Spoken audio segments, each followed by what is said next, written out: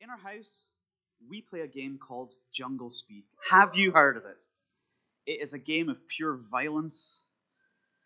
It's meant to be a card game, but it usually ends in bloodshed round about our house. Um, this is a card game, and it's a little bit like Snap. That when you flip over a card, if it matches, then you have to kind of snatch the totem thing that's sticking up in the middle of the table. It's all about reaction. It's all about speed. The quickest wins. Now that's brilliant if you're in that game, but when it comes to relationships, that's not quite so good. That's not how we should be doing things. I think, as I've read this passage that we're going to read this morning, I see Jesus responding to situations, not reacting, but responding. And I think we can learn from that today. So that's where we're headed. Have you ever been to the doctor's and you go in and she says to you, I'm going to give you some pills for this thing that you've got. And then come back in a week and we'll see how you're getting on. We'll see how you're doing. And so you do so. You take pills for a week, faithfully, every single day, according to the instructions.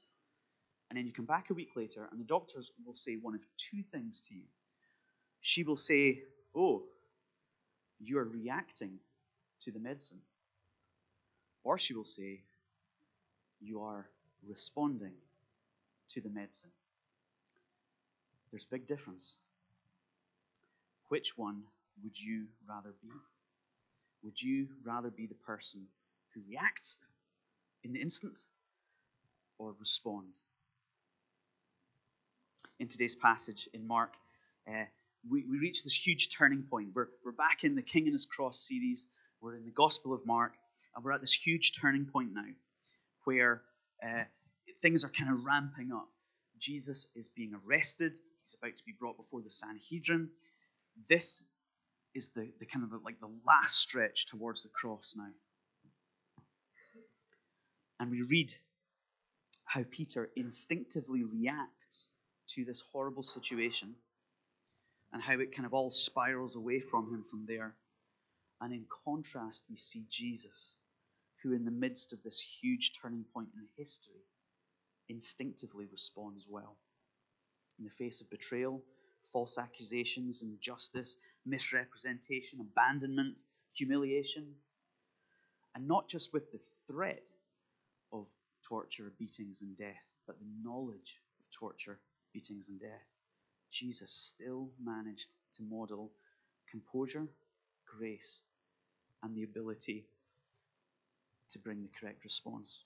So we see Peter who reacts, and we see Jesus who responds.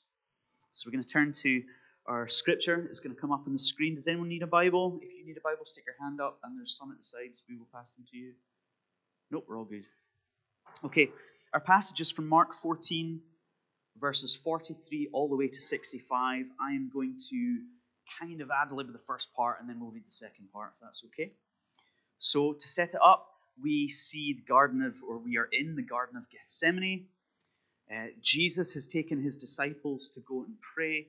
He's taken all the 12 with him, and all the 12 are sitting here. Then he takes the 3, Peter, James, and John. He takes them a little bit further on, and then he himself goes a little bit further to pray. And into that situation comes a crowd. They're armed to the teeth, and they're coming to arrest Jesus.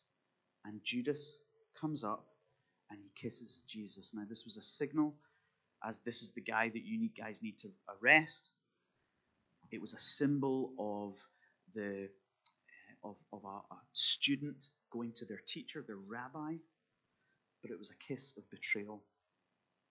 Judas had been one of the 12, one of those inner circle guys. He was one of them, and now he was betraying his master, bringing treason with a kiss.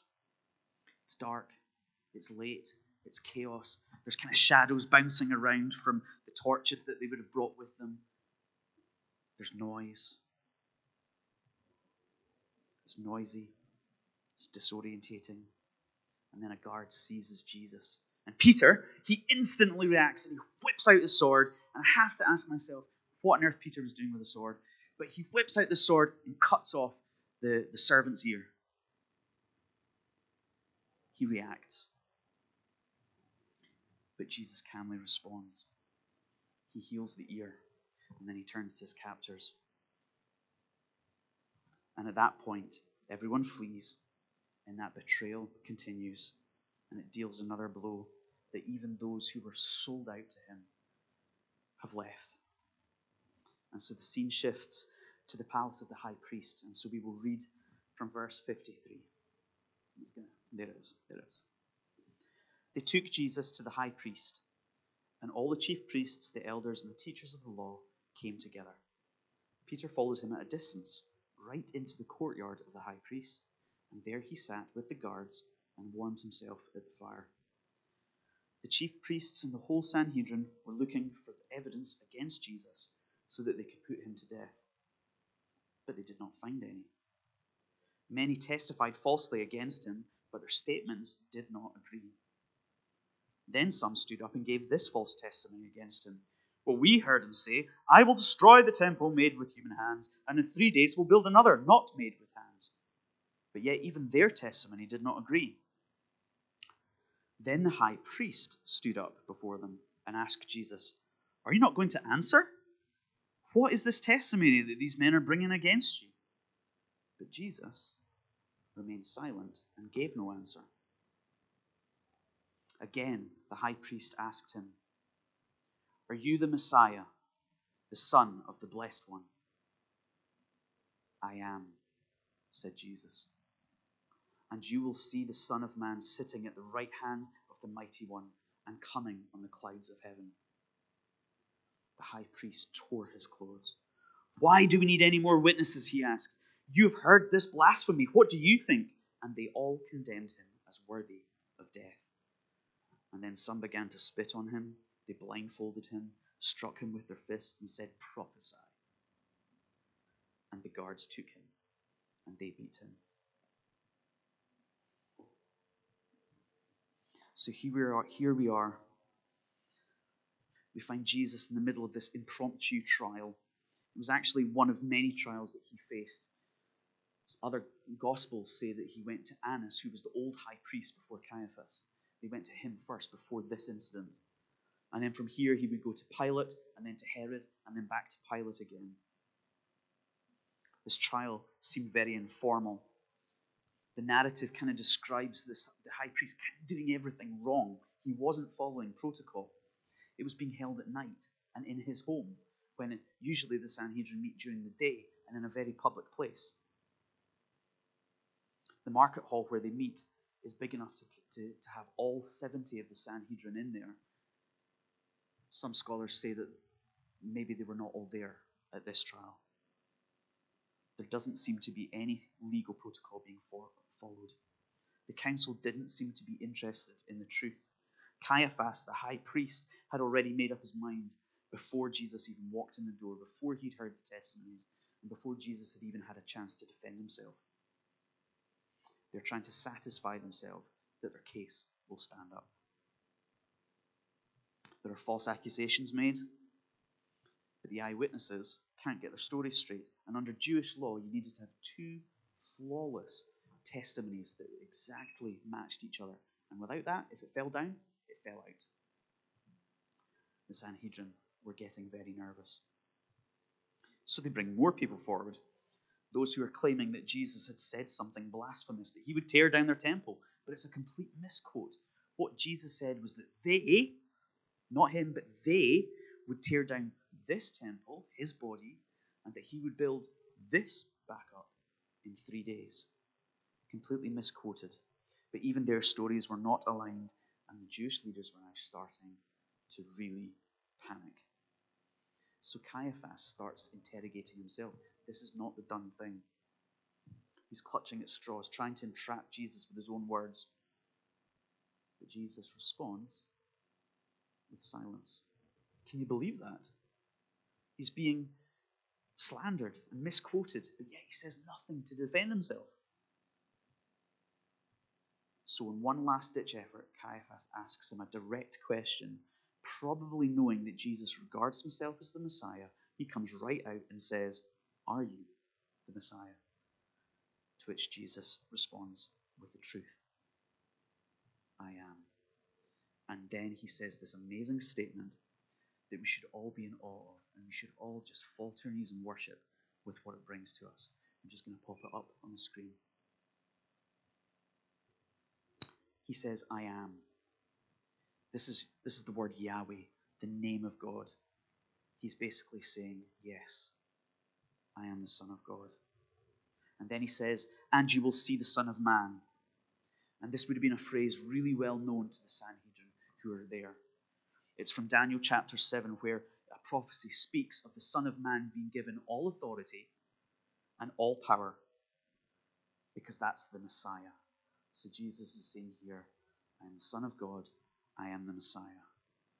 And then he says, and I am seated at the right hand of the Mighty One. This is a picture of kingship.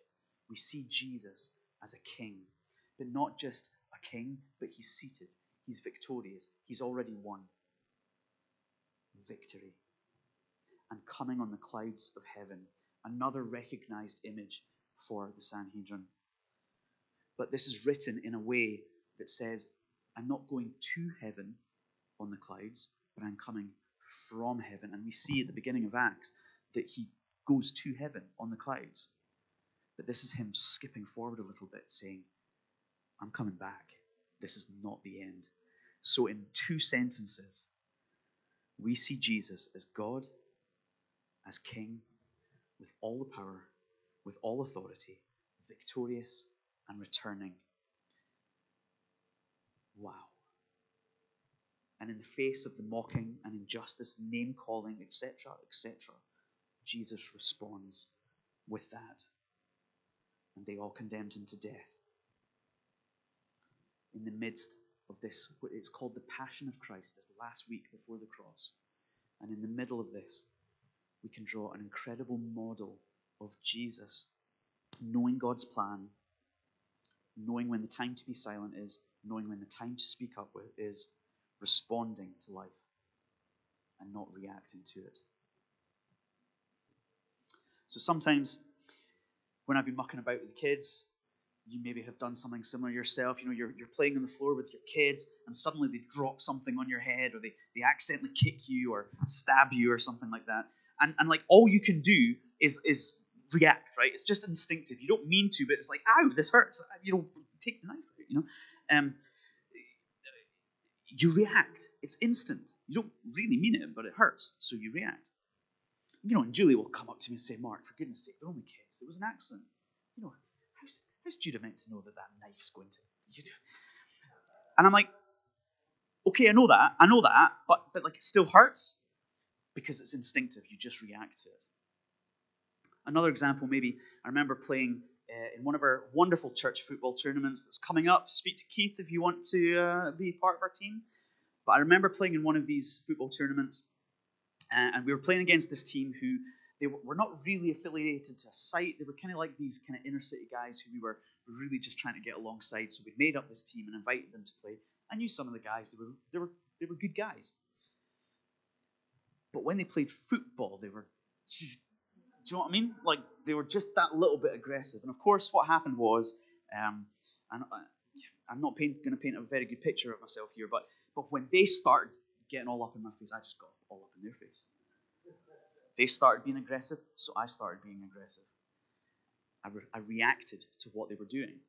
And it got to the point where the referee, bless him, had decided that the rule of no sliding tackles just had to be abandoned just to keep the game flowing, because they were just coming in left, right, and center from both sides.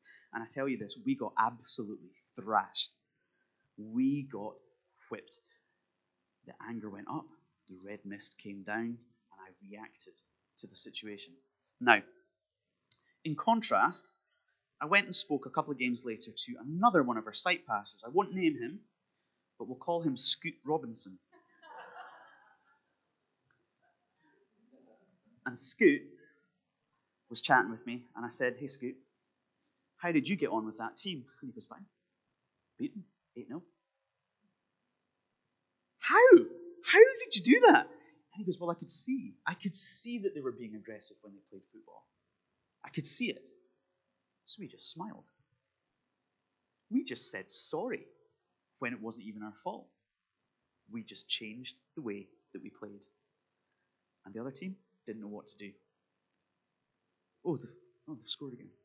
They literally just did not know what to do. I had reacted. Scoot had responded. Reacting is instinctive and done without forethought. And this is handy in a survival situation or jungle speed, but potentially inhibiting in everyday life. Whereas responding is conscious. It's taking a breath and thinking before you give an answer or reply. It's maybe understanding some of the facts and filtering out, and also recognizing the effects of what you might be about to say before you say it. And in that chaotic moment in the garden, we see Peter reacting, and we see Jesus responding. There's times when Peter should have just shut up, but he didn't. And there's times when we see Jesus when he should have maybe spoken up, but he didn't. And we see times when the opposite happened. I can't remember which way around I am now. But Abraham Lincoln and Mark Twain have both been credited with this saying. It says, "It is better to remain silent and be thought a fool than to talk and remove all doubt." Historians can't decide which one of them actually said that, but I think God got there first. In Proverbs 17:28, it says, "Even a fool is thought wise if he keeps silent, and discerning if he holds his tongue. Sometimes a response is to say nothing at all." Ecclesiastes 3 says, "There's a time for everything and a season for every activity under the heavens, a time to be silent and a time to speak." Jesus was able to discern and respond in such a way that he could do that. Jesus had positioned his life to be able to move past reaction and into response. How? How do we learn how to do that? Well, our models are Peter and Jesus. Peter had been sleeping, and Jesus had been praying. So, not quite yet, Mark, but let's talk about extreme situations for a moment. Who in our society is a crisis responder? Shout them out. Who would be classed as someone who's good in a crisis? Keith, paramedic? ER nurses, doctors, yeah? Police, brilliant. Firefighters? Yeah. Police, no, not good in a situation. Is that what you're saying? Not firefighters. I'm about to talk about firefighters.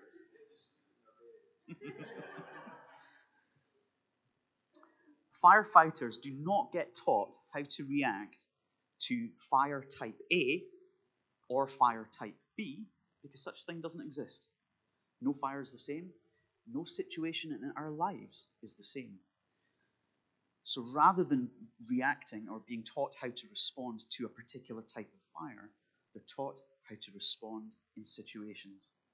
And they train, and they train, and they train until the right response instinctively comes out of them in that crisis moment. How do we overcome life struggles, move past disappointment and hurt and offense, or maybe wrongful accusations, or even persecution? How do we move past that? Well, we need to have a life bedded in God's presence. You can have the first point up. Now, you're going to be impressed today. They all start with P. This is going to be good. Presence and prayer. This is the foundation and the core of this training. Healthy, consistent, devotional life. Now, this is not the in-the-moment thing. This is you can't be having an argument with someone and suddenly say, "Hang on a second, I'm just going to go away and have a 15-minute quiet time, and then I'm going to come back and we'll finish this off, okay?" You can't do that. You can't do that in the moment. This is before the moment. This is lifestyle. This is every day. This is having the foundation in the quiet space to be able to move into the situation and respond well. Jesus' model is this. Mark 1. Early in the morning, whilst it was still dark, he arose and went out and departed to a lonely place and was praying there. Mark chapter 6. After bidding them, the disciples, farewell, he departed to the mountain to pray. Luke 6. And it was at this time that he went off to the mountain to pray, and he spent the whole night in prayer to God.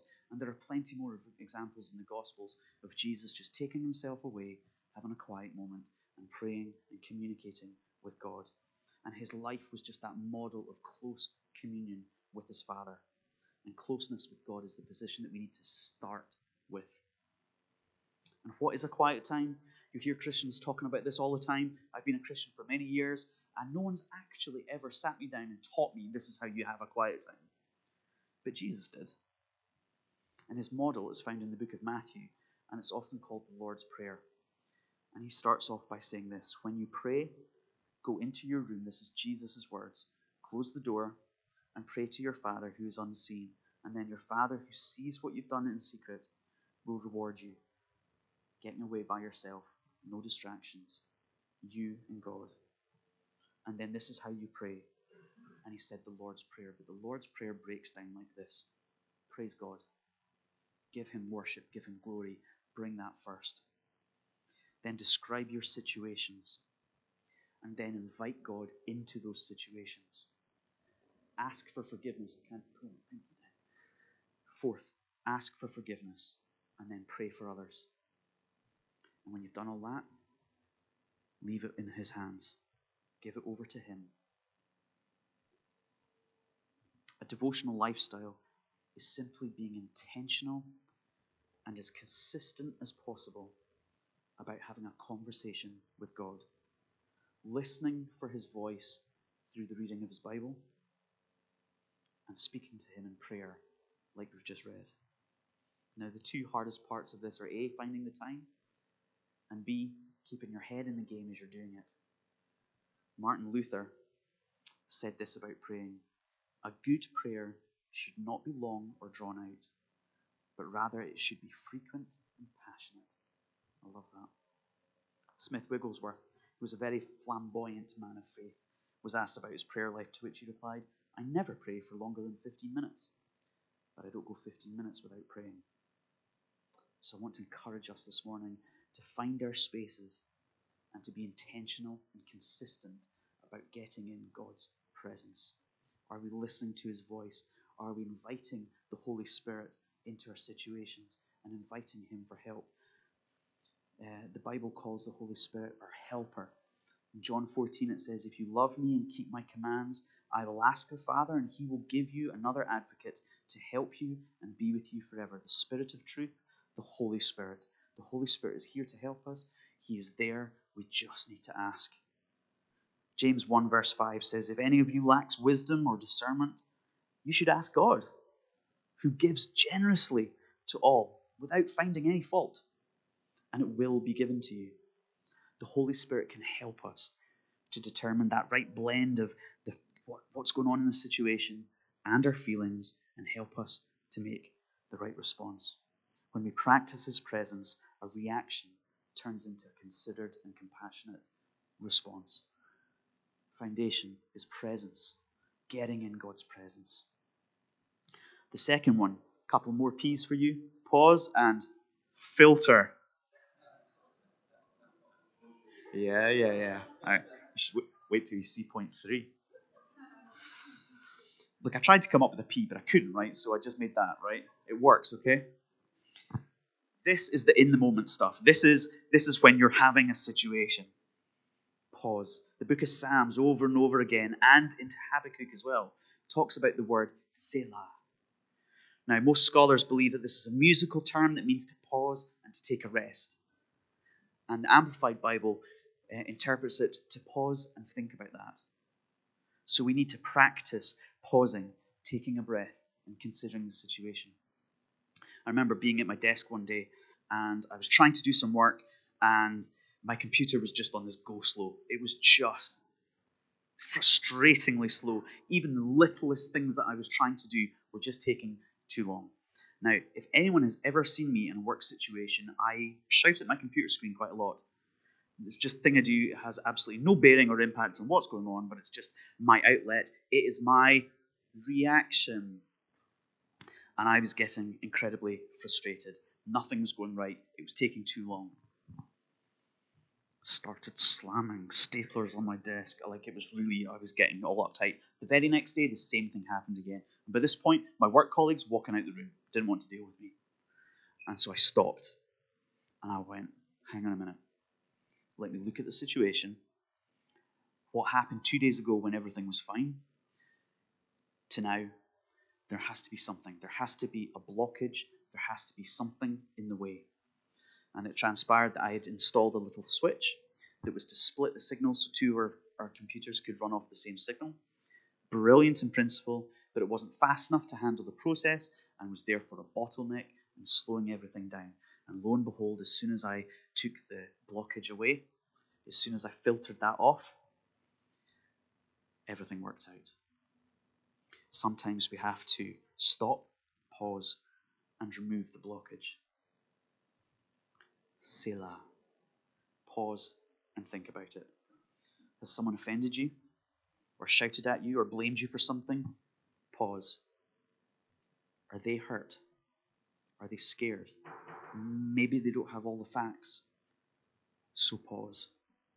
Selah. Was it an accident? What's the bigger picture here? Pause. Selah. Is it maybe just your pride that's being a little bit hurt? Pause. Selah. This passage in Mark doesn't quite say that Jesus paused. But if you read the same account in the Gospel of Matthew, you'll read Jesus when they were in the garden and Peter's just chopped off the guy's ear. You'll read that Jesus stopped and addressed Peter first and said, "Put your sword away, Peter." Luke records that he then heals Malchus's, the servant's ear. And then he turns to his captors and starts responding. That is not a reaction. It's not a knee-jerk instinct. It's a considered action and response to the situation. Pausing helps us to be aware of the situation. And you know what? By pausing, you've already not reacted. Reactions and responses can actually have the same outcome. But when you stop just for a moment and you think about it, yes, you may still get to the same end result, but you've made a choice to respond to that.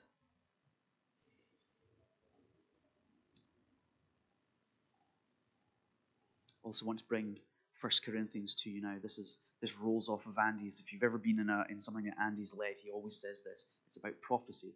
But he said, when you're trying to prophesy over someone, you think you've got a word, he says your response should be encouraging, comforting, and strengthening. That's what 1 Corinthians says about prophecy, but I think it's equally as relevant when thinking about responding. Is what you're about to say encouraging? Is what you're about to say comforting? Or is what you're about to say strengthening? And if it is, great. If it's not, maybe you need to think about it again. Pause and filter. And finally, the last P, Parthian shot. I was trying to come up with a word beginning with P that said reply or answer. I couldn't find one, but I did see the phrase parting shot, which has incredibly negative connotations. I'm aware of that. But hang fire with me for a little bit, because this is good. I think so. In ancient Iran, or what was ancient Iran, there's this people called the Parthians. Now, they were a tough, equestrian, like horsey people, not unlike Genghis Khan's kind of Mongol kind of like warriors.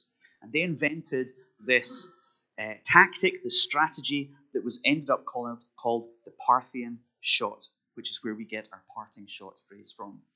So this was, now, when I was in Inverurie, they did the horse sound, right? So you need to do that for me right now. Everyone, this is audience participation. So they're on their war horses, right? Keep going. It's thunderous. Come on, So they're doing this, and what they would do is they would feign. Keep going. Come on, we're all in this together. They would feign this retreat. So whether it's an actual retreat or whether it's either defense or offense, it doesn't matter. They used to do this, and they would twist in their saddles, and unsuspecting, they would fire their arrows back the way towards their enemies. That's why it has a negative connotation. But let's just think about this just for a minute. There were no stirrups invented then. So these people are trying to control a galloping war horse with their knees whilst trying to stay on the horse. Pretty difficult. Not only are they doing that, but they're twisting round. Not only are they doing that, but they are launching a compound bow from a moving horse. Now, if you've ever had a shot at a bow, it's hard enough to hit a target when you're standing still on rock solid ground, let alone a moving horse. However, there's a fraction of a moment when all four horse hooves are off the ground at the same time. And effectively, it's flat. It's instant. And they turn and they hold their breath in that instant and let loose. That is not a knee-jerk reaction. That is training and training and training and training and living it and living it and breathing it and breathing it and training, etc., etc.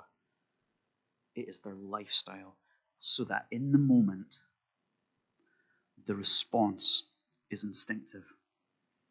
And what I want to encourage us with today is that this has to be built up. This has to be our lifestyle. We have to get real and passionate about building that lifestyle of devotion when we're getting into God's presence, doing that, training, getting into God's presence, just soaking it up. In Inverurie, we sang the song, "Set a fire down in my heart." But who sets the fire? We do. We set the fire. The Holy Spirit sparks that. But we set the fire down and we keep it fanned into flame. And how do we do that? Constantly and intentionally getting into His presence and reading His word and communicating and listening for what He wants to say, so that when we're in the moment, our Parthian shot is the right response. It is the gold. It is the considered response. We need to keep pursuing His presence. And if this is the life that Jesus led, and if we have said yes to Him as our leader, then we can have a life of response, not reaction. Because He promises to give us everything that we need to live a godly and Spirit-filled life. We can do this. Response. An instinctive response. Let's stand.